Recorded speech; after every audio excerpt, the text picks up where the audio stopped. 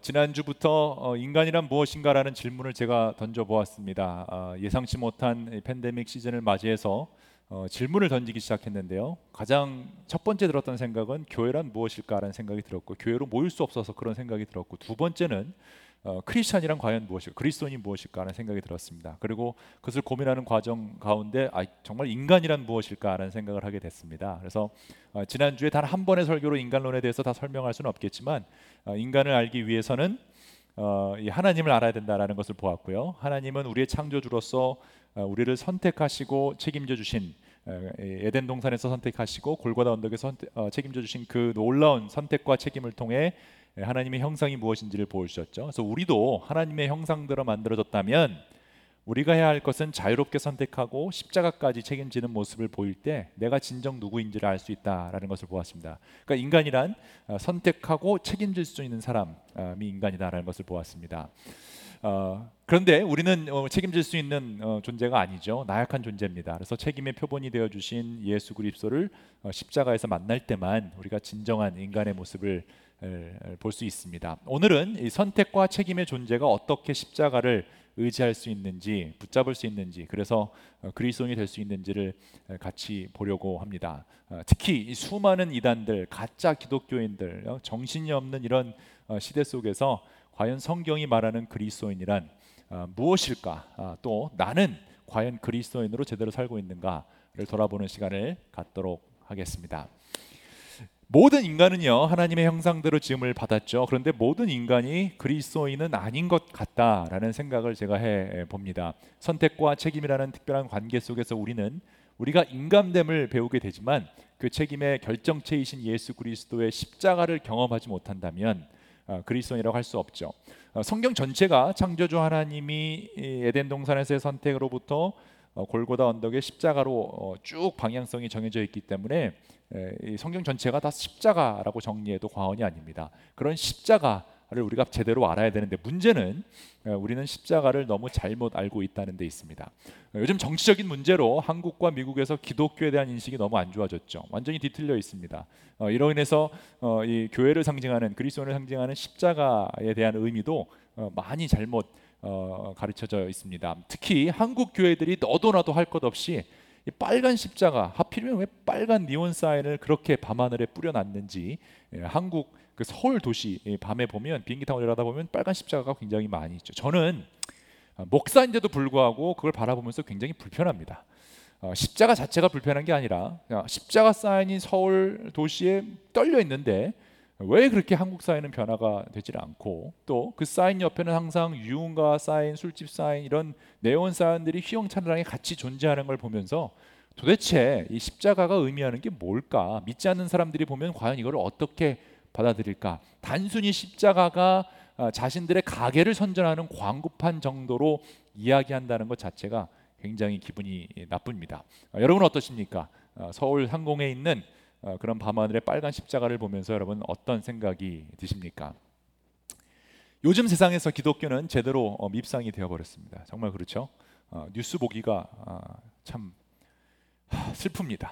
예수님과 복음 때문에 교회가 밉상이 됐으면 이해가 되는데, 예수님과 복음 때문이 아니라 비상식적이고 이기적인 형태 때문에 밉상이 되었어요. 십자가를 바라보면 예수님이 떠올라야 되는데, 십자가를 바라보면 세상 사람들은 개독교가 떠오릅니다. 참 이름도 잘 만들었어요, 그죠? 개독교. 우리가 한국 기독교 크리스천리티를 좀 다른 단어로 바꿔야 될 거, 그리스도의 교육을 좀 바꿔야 될 것 같아요. 한국 교회는 그동안 십자가를 너무 잘못 가르쳤고, 그 결과 잘못 적용함으로 정말 개독교가 되었습니다. 화날 정도로 이 십자가를 어뷰즈했다는 게 사실 현실입니다. 예수 그리스도의 십자가를 제대로 경험해 보지 못한 종교 지도자들과 또 그들을 맹목적으로 쫓아다니는 교인들 때문이죠. 교인은 많은데 크리스천들은 적습니다. 종교인들은 많은데 예수님의 제자가 되려는 사람이 없는 게 문제죠. 오늘 한국뿐만이 아니라 미국도 마찬가지죠. 미국을 보면 미국도 문제가 이 십자가를 잘 모른다는데 그 문제가 있습니다. 오늘 본문 말씀은요, 그리스도인들과 이 십자가는 어떤 관계를 맺고 있는지를 매우 명확하게 보여주고 있습니다. 마태복음 16장 24절로 한번 가보겠습니다. 그때 예수께서는 제자들에게 이렇게 말씀하셨습니다. 누구든지 나를 따라오려거든 자기를 부인하고 제 십자가를 지고 나를 따라오너라. 예수님 굉장히 유명한 말씀이시죠. 십자가를 지고 따라오라. 근데 여기 보면 누구든지라고 돼 있죠. 그러니까 그리스도인이 된다라는 것은 누구나 될 수 있는 것입니다. 하나님의 형상대로 지음받은 사람들은 어떤 차별도 없고 조건도 없습니다. 오직 예수 그리스도를 믿는 믿음으로 말미암아 우리가 구원을 얻을 수 있기 때문이죠. 하나님께로 갈 수 있는 길이 열려 있어요. 그래서 기독교인이 되긴 되게 쉬워요. 한국도 이런 실수를 많이 저질렀죠. 그냥 교회 오라 그래서 전도해서 와서 세례 받으라 그러면 정말 믿는지 모르는지 좀 애매모호한 상태에서 세례 받고, 대부분 또 남자들은 군대에서 뭐 쪼코파 준다 그러니까 세례를 받고 그리스도인이 됩니다. 그러니까 기독교인이 되는 거는 너무 쉽죠. 뭘 어떤 커스트를 내야 되는 것은 아닙니다. 근데 성경의 기록을 보면 성경 어디에도 너희는 그리스도인이 되라라는 말을 찾아볼 수가 없습니다. 예수님의 명령은 늘 이거였죠. 너는 나를 따르라였어요. 너는 나를 따르라. 그러니까 to be의 문제가 아니라 to do의 문제였다는 거죠. to be는 하나님의 영역입니다. 하나님이 우리를 죄인에서 용서받은 하나님의 자녀로 스테러스를 바꿔주셨죠. 그건 하나님의 구원 사역에 관한 일이고 우리가 전혀 할 수 없는 일이죠. 그러니까 우리가 그 스테러스가 바뀌었기 때문에 우리가 해야 할 일은 하나님을 따라가는 것, 명령에 순종하는 것이죠. 근데 그렇게 신분이 받게 된 우리들의 요구하시는 것은 예수님에 따라가는 투두의 삶입니다. 그래서 오늘 본문 말씀을 잘 보면 아주 명확하게 자신을 부인을 하고 십자가를 지고 따라오라 라고 아주 명확하게, 더 이상 클리어하게 얘기할 수 없죠. 그리스도인이 경험하게 되는 삶은 바로 이것입니다. 나를 부인하고 자기 십자가를 지고 예수님을 따라가는 삶. 이것이 예수님이 원하는 그리스도인의 삶, 그리스도인의 의미입니다. 그래서 내가 정말 그리스도인인가 아닌가, 내가 예수님을 잘 믿고 있는가 아닌가를 알 수 있는 방법은 세례를 받았냐 안 받았냐가 아니고요, 구원의 확신이 있느냐 아니냐가 아니라 과연 나는 예수님을 위해 내 고집, 내 생각, 내 자아를 완전히 부인하고 예수님의 이름을 높이기 위해 내가 죽는, 십자가를 지고 가는 그런 삶을 살고 있는가에 대한 답이 과연 내가 그리스도인인가 아닌가를 분별할 수 있는 질문입니다. 이 뜻은 나의 주인은 내가 아니라 오직 하나님이라고 고백하는 거죠. 나의 삶의 주인은 누구인가를 끊임없이 스스로 물어보는 것입니다. 그래서 그리스도인이란 이 사탄이 지배하고 있는 이 세상에서 하나님이 주인 되신 사람들, 하나님의 백성들이 어떻게 하나님을 섬기며 살아가는지를 보여줄 수 있어야 하는 것입니다. 그래서 오늘 본문 배경도 보면요, 결국은 그 주님이 누군가가 핵심 질문인데, 그래서 배경을 조금 이렇게 이해해야 됩니다. 오늘 본문 16장 13절로 가보면 이렇게 되어 있습니다. 예수께서 빌립보의 가이사랴 지방에 이르셔서, 이 빌립보 가이사랴라는 지방이 굉장히 특수한 도시인데요. 예전에 이스라엘은 로마의 식민지였죠. 그래서 로마 황제가 제일 높은 사람이었고, 그다음에 각 속국들을 다스리기 위해 그 지방에 왕들을 세웠는데, 옛날 한국 성경을 보면 분봉왕이라는 단어가 나옵니다. 그 분봉왕 빌립이라는 사람이 나오는데, 분봉왕 빌립이 이 당시에 이스라엘을 네 군데로 나눴는데 그 중에 한 군데를 왕으로 섬기고 있었습니다. 그 빌립이 로마 황제에 대한 충성과 어떤 자신의 그런 것을 높이기 위해 도시를 그리스식으로 바꾸고 로마식으로 바꾸고 세웠는데, 그 도시의 이름을 가이사랴 빌립보라고 지었어요. 그러니까 가이사는 로마 황제를 뜻하는 거고요, 빌립이 가이사랴에게 황제에게 바친 도시, 뭐 이렇게 된 거죠. 그래서 그 도시의 상징이 뭐냐면 로마 황제에게 충성하는 사람들, 그리고 로마 황제를 위한 신전이 지어지고, 또 그리스 신화에 나오는 제우스 신전, 이런 것들이 지어지면서 그 우상을 숭배하는 그런 일들이 많이 일어났습니다. 그러니까 이스라엘 사람들에게는 사실은 굉장히 타락한 그런 도시죠. 우상 숭배하는 도시입니다. 그런데 이 도시는 로마 황제를 신으로 삼으며 권력을 탐하는 사람들한테 굉장히 인기가 있었습니다. 화려하고 거대한 로마 제국, 그 당시 로마 제국은 뭐 완전히 최고의 그런 제국이었죠. 그러니까 그곳에서 성공하기 위해서 그 도시로 모여들었고요, 로마 방법대로 나의 성공을 위해 수단과 방법을 가리지 않는, 그래서 가난하고 소외된 사람들은 안중에도 없는, 그 사람들에게 매우 관심 받게 그냥 돌보지 않는 그런 사람들이 그 도시에 많이 모여 있었습니다. 오로지 나의 성공과 잘됨이 목적이었고, 과정은 중요하지 않고 수단과 방법을 가리지 않는 성공하려는 유대인들이 거기에 모였죠. 로마 제국에 붙어서 자신만 잘 먹고 잘 살면 된다라고 여겼던 그 빌립 왕을 보면 아주 그 도시의 모습을 잘 보여주고 있습니다. 하나님 나라는요, 늘 하나님 나라와 하나님이 주인 되시는 하나님 나라와 이 사탄이 주인이 되는 세상 나라의 대결을 계속 보여주고 있습니다. 지금 아주 상징적으로 이 가이사라 빌립보는 하나님 나라의 정반대편에 있는 로마 제국을 상징하고 있죠. 하나님이 주인이 아니라 세상 로마 황제가 중인 곳입니다. 그런 상징적인 장소에서 예수님이 제자들에게 이렇게 물으시죠. 사람들이 인자를 누구라고 하느냐? 사람들이 나를 누구라고 하느냐? 그리고 나서 너희는 나를 누구라고 하느냐? 오늘날로 비교하자면 여러분을 데리고 월스트리트에 가서 그 황금 송아지가 있는 그 황금 송아지가 아니지 뭐죠? 거기 황금 황금이 아니고 무슨 구리로 만든 그 월스트리트 상징하는 그 황소 앞에 데리고 가서 이 놀라운 건물들과 이 월스트리트를 보여주면서 여기 있는 사람들은 나를 누구라고 하느냐라고 묻는 거고요. 그리고 너희는 그럼 나를 누구라고 하느냐 이렇게 묻는 그런 상황이죠. 가이사랴 빌립보가 그런 곳이었습니다. 그러니까 결국 우리들의 인상 가치관에 대한 질문인데요. 로마 제국은 당시 최고의 제국이었기 때문에 로마 시민으로 살아간다는 것은 굉장한 것이죠. 성공 시민으로 살아가는 거죠. 오늘날 미국과 뭐 좀 비슷하다라고 볼 수 있는데 더 정확하게는 코로나 바이러스 이전에 미국 시민, 코로나 때문에 미국이 많이 떨어졌잖아요. 지금 역이민 가는 일이 벌어지고 뭐 캐나다로 가는 사람들도 있고. 근데 그 전에 미국, 그래도 미국 시민권이 좀 괜찮았을 때 그런 곳이 이제 로마 그 도시였습니다. 그러니까 아메리칸 드림을 이루기 위해서 미국에 오는 것처럼 로마 드림을 이루기 위해서 로마 제국에 가는 사람들 있죠. 로마의 성공 법칙을 따른다면 성공한 로마인으로 살아갈 수 있는 것이 바로 로마인인데 로마까지 갈 수 없으니까 로마를 상징하는 이 가이사랴 빌립보에서 사람들은 꿈을 이루기 위해 모여있던 곳입니다. 그래서 이 사람들은 나를 누구라고 하느냐, 그 질문이 굉장히 중요한 게 결국은 누가 주인이냐, 누가 주님이냐라는 질문이죠. 이 질문에 아주 베드로가 오랜만에 정답을 얘기합니다. 아마 여러분 잘 아시는 대답일 겁니다. 주는 그리스도시요 살아계신 하나님의 아들이나이다. 이것이 사실 우리 그리스도인들이 해야 할 가장 중요한 고백 중에 하나이죠. 그리고 이 고백이 얼마나 중요한가 하면요, 예수님이 바로 그 고백 위에 주님의 교회를 세운다라고 선포하시고 베드로가 땅에서 매면 하늘에서 매일 것이요 땅에서도 풀면 하늘에서 풀릴 것이다라고 할 정도로 교회가 어떤 곳인지를 보여줍니다. 로마 황제가 하나님의 아들이고 제우스가 메시아라고 주장하고 있는 가이사랴 빌립보에서 제자들은 예수님이 하나님의 아들이고 예수님이 메시아라는 고백을 한 것이죠. 그리스도인의 교회는 그러므로 성공, 물질 만능주의를 상징하는 도시 한복판에서, 맨하탄 한복판에서 주는 그리스도시요 살아계신 하나님의 아들임을 고백하는 것입니다. 근데 이것이 왜 중요한가 하면요, 우리가 하나님을 따라 산다라는 것 자체가 결국은 우리에게 어마어마한 대가를 요구하기 때문입니다. 돈을 따르는 사람이 아니라 하나님을 따르는 사람. 근데 이게 솔직히 마음에 와 닿지 않습니다. 당장 돈이 있어야 렌트를 낼 수 있죠. 그리고 당장 돈이 있어야 우리가 살아갈 수 있는 어떤 그런 현실적인 문제를 해결할 수 있습니다. 그런데 돈을 따라가지 말고 하나님을 따라가라라고 하는 말은 그렇게 매력적이지가 않습니다. 현실적이지 못하다는 생각이 들죠. 오히려 예수님을 잘 믿으면, 하나님을 잘 믿으면 돈이 너희를 따라올 터이니 돈을 뭐 이렇게 얘기했다 그러면 오케이, 돈을 보지 않고 내가 하나님 따라갈 것이다. 그러면 돈이 쫓아오니까 이게 더 매력적일 건데 그렇게 얘기를 안 하시고 돈이 아니라 하나님만이 주인이다라고 얘기를 하시죠. 그런데 이것보다 더 당황스럽고 더 매력 없어 보이는 말씀을 예수님이 하십니다. 여러분 그게 뭔지 아십니까? 바로 이겁니다.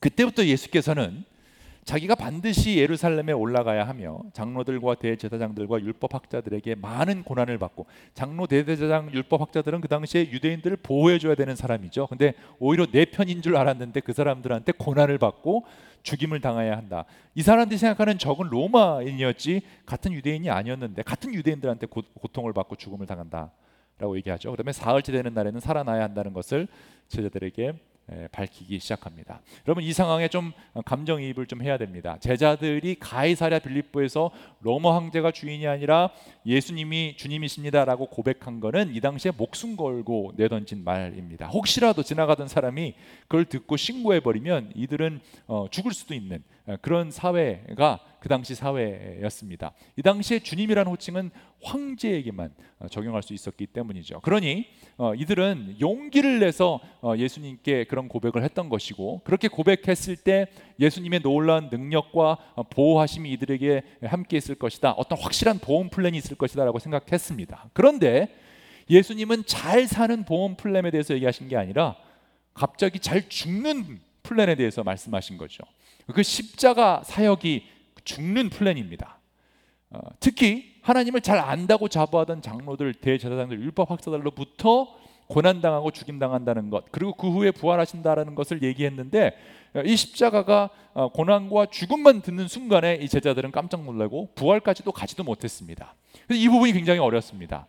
우리들을 상징하는 베드로, 또 제자들은 굉장히 많은 기대를 가지고 예수님을 주님으로 고백했습니다. 그런데 내가 섬기는 주님이, 내가 따르는 주님이 고난받고 죽는다라고 할 때 그건 곧 실패를 의미하기 때문에 베드로는 굉장히 아마 헷갈렸을 겁니다. 고민되었을 겁니다. 누가 실패하려고 살아가겠습니까? 내가 섬기는 주님이 고난받고 죽는다면 나는, 그 제자들은 어떻게 될까요? 똑같은 길을 걸을 수밖에 없죠. 굉장히 곤란하고 심히 불편합니다. 여러분, 내가 좋아하는 야구팀이나 농구팀이 게임에서 져도 기분이 나쁜데 지금 주님이, 예수님이 그렇게 된다는 것 자체가 도저히 받아들일 수 없는 그런 계획이죠. 그래서 베드로가 뭐라고 얘기하나요? 가이사라 빌립보 한가운데서 하나님의 아들이라고 시인하고, 그때까지 분위기가 좋았는데 이제 예수님 그냥 뒤집어 엎고 완전히 그냥 이 제자들로 하여금 이 가이사라 빌립보 도시에서 예수 그리스도의 도시로 변화시키기만 하면 되는 건데 그렇게 안 되죠. 그 하나님의 아들 메시아가 십자가 달려 죽는다니 굉장히 베드로는 기분이 나쁘고 이해할 수 없었습니다. 상상도 못했어요. 그래서 그 뒤에 사흘 뒤에 부활할 것이다 라는 그 얘기까지 듣지도 못했습니다. 한순간에 분위기가 싸해진 거죠. 특히 십자가의 죽음은 로마 제국의 반역자들을 위한 죽음이기 때문에 더 그랬죠. 최악의 사형 방법이었습니다. 여러분, 예수님을 왜 제자들이 따라갔습니까? 왜 믿었습니까? 잘 살려고 그랬어요. 조금이라도 더 편안하게 안정적으로 살려고 믿는 거였어요. 마음의 안정을 얻어서 내가 힘들었던 그 어부의 생활, 내가 힘들었던 가난했던 생활, 어떻게든지 고난받았던 그 로마 제국의 생활에서 벗어나서 좀 잘 살려고, 우리로 말하면 좀 열심히 공부하고 좋은 대학 가서 안정된 직장을 얻어서 좋은 배우자와 함께 잘 살고, 또 애를 낳고 그 애들이 또 잘 공부해서 좋은 대학 가서 안정된 시장 갖고 또 그 아이들이 뭐 이렇게 해서 노후에 손자 손녀 많이 거드리고 안정되게 그렇게 리타이어하는 게 인생의 목표였는데, 그걸 바라고 예수님을 믿는 건데 갑자기 예수님이 고난과 죽음을 얘기한다니 당연히 이상할 수밖에 없죠. 당연히 황당할 수밖에 없죠. 내가 기대하고 따르는 분의 고난과 죽음을 내가 어떻게 받아들일 수 있을까요? 굉장히 뻘쭘한 상황이 되죠. 그러니 당연히 베드로의 반응이 예수님한테 이럴 수밖에 없죠. 안 됩니다. 주님, 절대 안 됩니다. 이런 일이 주님께 일어나서는 안 됩니다 하고 말하면서 예수님께 대들었다라고 기록되어 있어요. 예나 지금이나 왜 이렇게 예수님께 대드는 사람들이 있는지 모르겠어요. 그래서 그나마 베드로는 예수님이 죽는다 그러니까 예수님 죽으면 안 됩니다, 예수님 사셔야 됩니다 라고 대들었잖아요. 근데 요즘은 아니 어떻게 하나님 내 앞에서 까불면 죽어, 이렇게 대드는 사람들이 있어요. 그나마 베드로는 그래도 이해가 되지, 이 사람은 이해가 안 돼요. 어쨌든 자꾸 하나님께 대들면 안 되는데 우리는 하나님께 대들. 왜냐하면 여기까지 따라왔는데, 내가 여기까지 믿었는데 하나님 나한테 그런 실망을 주면 안 된다라는 거죠. 우리도 그럴 때 있죠. 내가 어떻게 시간 내서 이렇게 예배드리고 어떤 희생을 하면서 내가 이렇게 그리스도인이 됐는데 십자가라니요. 내가 특히 20년 30년 신앙생활하면서 지금까지 참고 살아왔는데 이런 대접이라뇨. 아니, 십자가는 가장 밑바닥에 대접이라고 할 수 없는 가장 저주받는 사람들이 당하는 그런 죽음인데, 내가 지금 이 나이에 대접받아야 할 나이에 십자가라뇨. 하나님을 믿는 사람들 가운데 하나님께 이렇게 실망하는 사람들이 있습니다. 그런 베드로와 우리들에게 예수님은 과연 어떻게 말씀하셨을까? 예수님이 돌아서서 베드로에게 이렇게 얘기하죠. 사탄아, 뒤로 물러가라. 너는 나에게 걸림돌이다. 너는 하나님의 일을 생각하지 않고 사람의 일만 생각한다. 그러니까 지금 여기까지가 백그라운드예요. 그 다음에 나오는 말씀이 아까 제가 설교 초반부에 얘기했던 그 말씀이 나오죠. 하나님의 일이 과연 무엇이냐? 그 일은 누구든지 나를 따라오려거든 자기를 부인하고 제 십자가를 지고 나를 따라오라 라고 얘기해요. 하나님의 일은 부인하고 십자가를 지고 따라가는 것이라는 거예요. 왜? 그렇게 될 경우에 누구든지 자기 목숨을 구하고자 하는 사람은 잃을 것이고 나 때문에 자기 목숨을 잃는 사람은 찾을 것이기 때문이다 라고 얘기합니다. 십자가, 그 십자가형은 로마 제국의 성공의 정반대의 모습입니다. 실패, 밑바닥, 저주받은 사람의 형벌 있죠. 인간으로서 가장 낮은 곳까지 내려가는 모습입니다. 더 이상은 자유로운 선택의 여지가 없는 거죠. 십자가는 내가 선택으로 하는 것이 아니죠. 내 책임을 질 수 있는 것도 아닙니다. 너무 잔인하고 너무 처참해서 로마 시민에게는 적용되지 않는 그런 형법이었습니다. 사실 십자가는요, 로마 제국에 반대하는 사람들 중에서도 반역자들, 특히 로마 제국을 부인하는 사람들, 정치범을 위한 형벌이었는데, 그래서 본디오 빌라도가 예수님을 십자가에 박은 다음에 그 위에 죄패에 뭐라고 썼죠? 유대인의 왕이라고 써 있어요. 그러니까 반역자라는 거예요. 로마를 부인한 사람은 이렇게 된다라는 것을 보여주는 거죠. 로마 방식대로 살지 않고 로마 황제를 부인하는 것은 십자가의 죽음입니다. 그 십자가형으로 예수님이 죽으실 거라는 예고와 함께 너도 그 십자가를 지고 오라는 것은, 우리가 그 당시 제자들, 그 로마 시대 입장에 들어가서 본다면 이거는 어마어마한 도전인 거죠. 로마 제국의 가치를 완전히 뒤집는, 지금 우리가 갖고 있는 민주주의, 또 자본주의, 물질주의, 지금 우리가 하고 있는 모든 이 개념을 완전히 뒤집어 엎는 그런 도전이라는 거죠. 이것이 하나님 일이라는 거죠. 자기를 부인하고 십자가를 지라는 것, 하나님을 위해 내가 누리고 있는 모든 것을 포기할 수 있다라는 것. 그래서 정리하면 이렇습니다. 나를 부인하라라는 것은 내 생각과 내 주장과 내 의견과 내 생각하는 방법과 선곡 법칙과 결혼 생활과 내 아내상과 남편상과 내가 생각하는 어떤 그런 완벽한 인생의 성공의 모습을 포기할 수 있는 거예요. 예수 그리스도 때문에 그 법칙 자체를 무너뜨리는 거예요. 그리고 나의 십자가를 진다라는 것은 아예 죽음을 통해 내 보이스가 나오지 않는다라는 거예요. 나는 사라지고 예수님이 나오는 것이죠. 그런 예수님을 따르는 삶을 지금 예수님이 요구하고 계신데, 왜 우리가 그럼 이렇게 살아야 할까요? 왜 십자가의 방법을 예수님이 말씀하시고 왜 하나님은 우리에게 십자가의 방법을 말씀하실까요? 그 이유는 바로 십자가에만 생명이 있기 때문이에요. 예수를 따르는 예수 십자가에만 생명과 삶이 풍성하게 존재하기 때문이에요. 사람들에게 겁을 주기 위해서 사용된 죽음의 상징이 십자가였어요. 로마 시대의 가장 처참한 죽음의 상징이 십자가였어요. 근데 하나님이 그 십자가에 달려 죽으심으로 그 권세가 완전히 무너졌습니다. 더 이상 죽음이 사탄의 무기가 될 수 없음을 보여주셨죠. 로마 제국, 물질 만능주의, 돈과 권력의 제국에서 잘 살기 위해서 십자가를 피해야 하지만, 하나님 나라에서는 그 십자가에서만 생명이 나온다는 것을 보여주셨기 때문에 우리는 십자가에서 그 생명의 방식대로 살아가는 사람이라는 거예요. 십자가에 달려 죽으신 예수님이 3일 뒤에 부활하셨잖아요.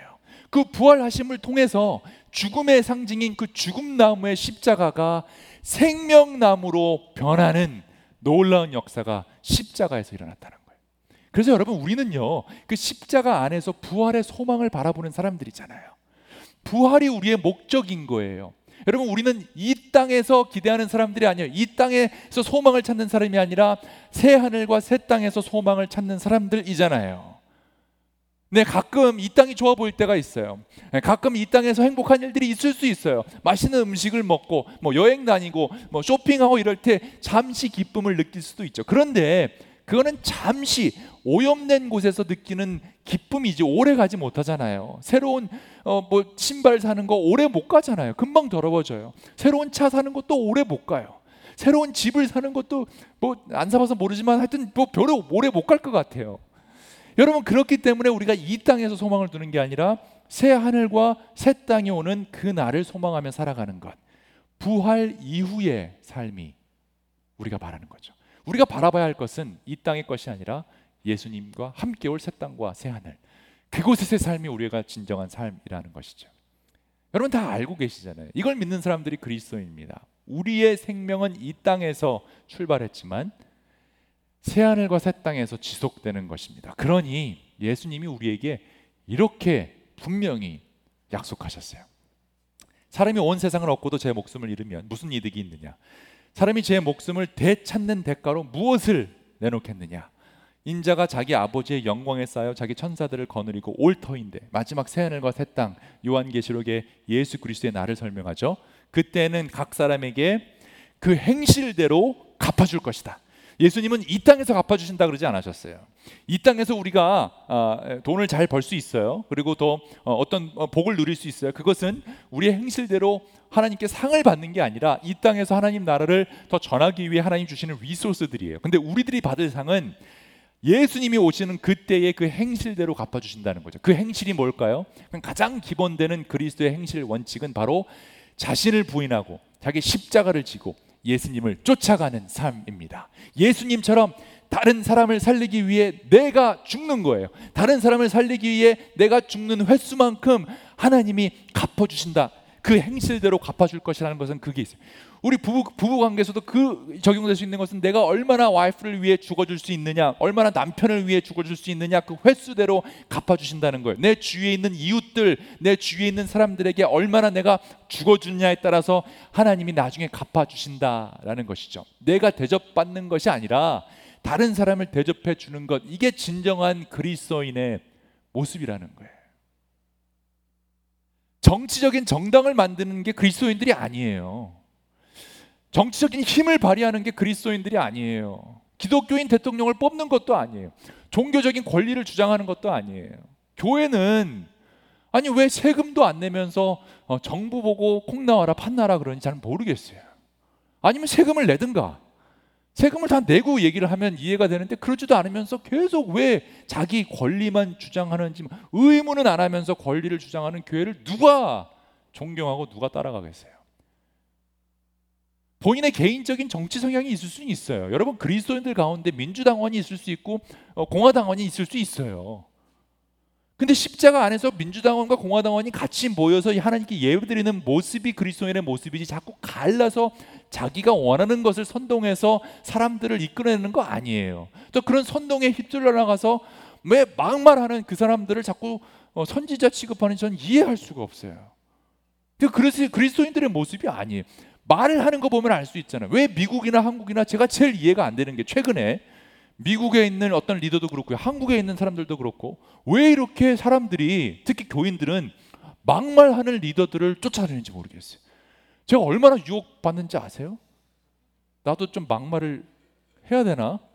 막 앞에서 욕하고 막 이상한 말하고 막 하나님도 까불면 나한테 죽어, 이런 말을 하는 사람을 왜 그렇게 사람들이 쫓아다니는지 저는 이해가 할 수가 없어요. 우리는, 그리스도인들은, 참빛 교인은 절대 그러지 않을 것입니다.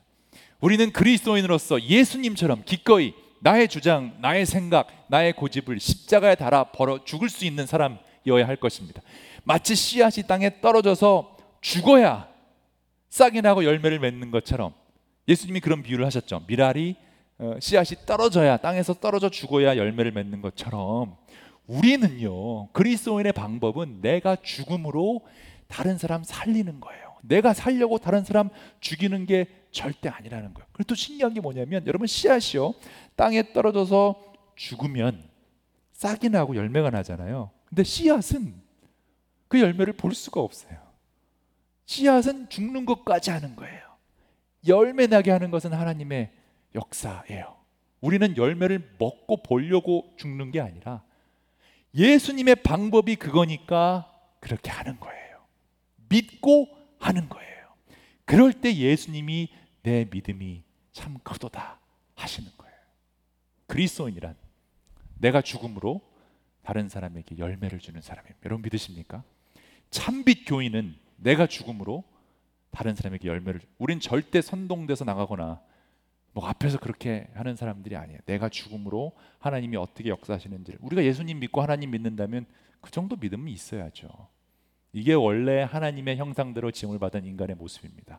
내가 기꺼이 나의 자유의지대로, 안 죽어도 되지만, 능력이 있지만, 힘이 세지만 기꺼이 예수님을 위해, 다른 사람들을 위해 죽어줄 때, 십자가까지 책임을 질 때 놀라운 그리스도인의 생명의 열매가 맺히는 거죠. 그 선택과 책임, 죽음과 열매를 경험한 바울이, 그래서 자기의 자랑을 뭘로 얘기하는지 아십니까? 바울이 이렇게 자기 자랑을 합니다. 형제들아, 내가 그리스도 예수 우리 주 안에서 가진 바 너희에 대한 나의 자랑을 두고 단언하느니 나는 날마다 죽노라. 말씀을 마치도록 하겠습니다. 여러분, 우리는요 참 어려운 시대를 살고 있습니다. 제가 가끔 종종 같은 제 또래 목사님들이나 다른 분들한테 이런 얘기할 때도 있는데, 저는 굉장히 아직도 젊은 목사죠. 젊은 목사인데 참 목사하기 어려운 시대에 태어났어요. 차라리 어떤 무슨 일제 시대 때나 뭐 독일 교회 나치 정권에 막 대항해서 뭐 목숨 걸고 싸우다가 위인이 되는 그런 상황도 아니고, 지금은 굉장히 이렇게 교회가 욕먹고 목사들이 욕먹는, 대접 못 받고 이런 시대에 갑자기 젊은 목사가 돼서 이도 저도 아닌 굉장히 헷갈리는 그런 시대예요. 특히 그리스도인들은 더 어려운 시절이죠. 그동안 대형 교회들이 보여왔던 어떤 행태들, 또 이단 문제들, 그리고 이제는 관심병에 걸려서 정치판에 뛰어들어서 막 말하는데 사람들이 몰리고, 또 그 막말하는 이상한 사람들에 대해서 한국 교회는 또 잠잠하고 이해할 수 없는 그런 일들이 일어나고 있죠. 이상한 목사들, 괴상한 목사들, 맹목적으로 따르는 교인들, 그런 사람들 때문에 교회가 어떤 정치적, 사회적, 영적 영향력을 완전히 상실해 버렸어요. 그리스도인이 되십시오라고 전도하는 거 이제는 그런 시대 지나가 버렸어요. 그냥 그리스도인으로 살고자 하는 사람들이 교회를 창피해서 못 나오는 그런 시대가 돼 버렸어요. 그럼에도 불구하고 왜 자꾸 교인들은 더 종교를 이용해서 나의 정치적인 입장과 사회적 이슈를 주장하려는지 모르겠어요. 여러분, 그리스도인은 무엇일까요? 그리스도인은 절대 그런 모습을 가진 사람들이 아닙니다. 우리가 좀 이걸 확실히 할 필요가 있을 것 같아요. 난 그리스도인이 아니다라고 하는 사람들은 그런 일 해도 돼요. 그런데 그리스도인이라고 하는 사람들은 절대 자기 입장을 주장하는 사람들이 아니에요. 정반대죠. 자꾸만 주장해서 자기의 권리를 찾으려고 싸우는 사람들은 기독교인이 아니고, 우리는 이기려고 자꾸 싸우고 시비 거는 사람이 아니라 이미 십자가에서 예수 그리스도께서 이기셨기 때문에 우리는 여유를 가지고 져줄 수 있는 사람이죠. 이미 게임이 끝났으니까 굳이 뭐 그거 이기려고, 굳이 뭐 이 정권, 굳이 뭐 저 정권, 이 시대 때 막 그렇게 하는 사람들이 아니라, 그 정도 믿음도 없어요. 우리 그리스도인들이 좌파냐 우파냐 이거는 성경적이지 않아요. 정치적인 거예요. 정치적으로 이용하는 거예요. 예수님이 정해놓지 않았잖아요. 예수님이 정의와 공의, 올바른 정도는 좌로나 우로나 치우치지 않는 거예요. 좌파 크리스찬들도 있을 수 있고 우파 크리스찬도 있을 수 있어요. 같이 모여서 예수님 앞에서 주님의 뜻이 무엇인가, 하나님 뜻이 무엇인가를 찾는 사람들이 그리스도인들이지, 자꾸 사람들을 선동하고 자극하고 좌나 우로 모는 거 아니라는 거예요.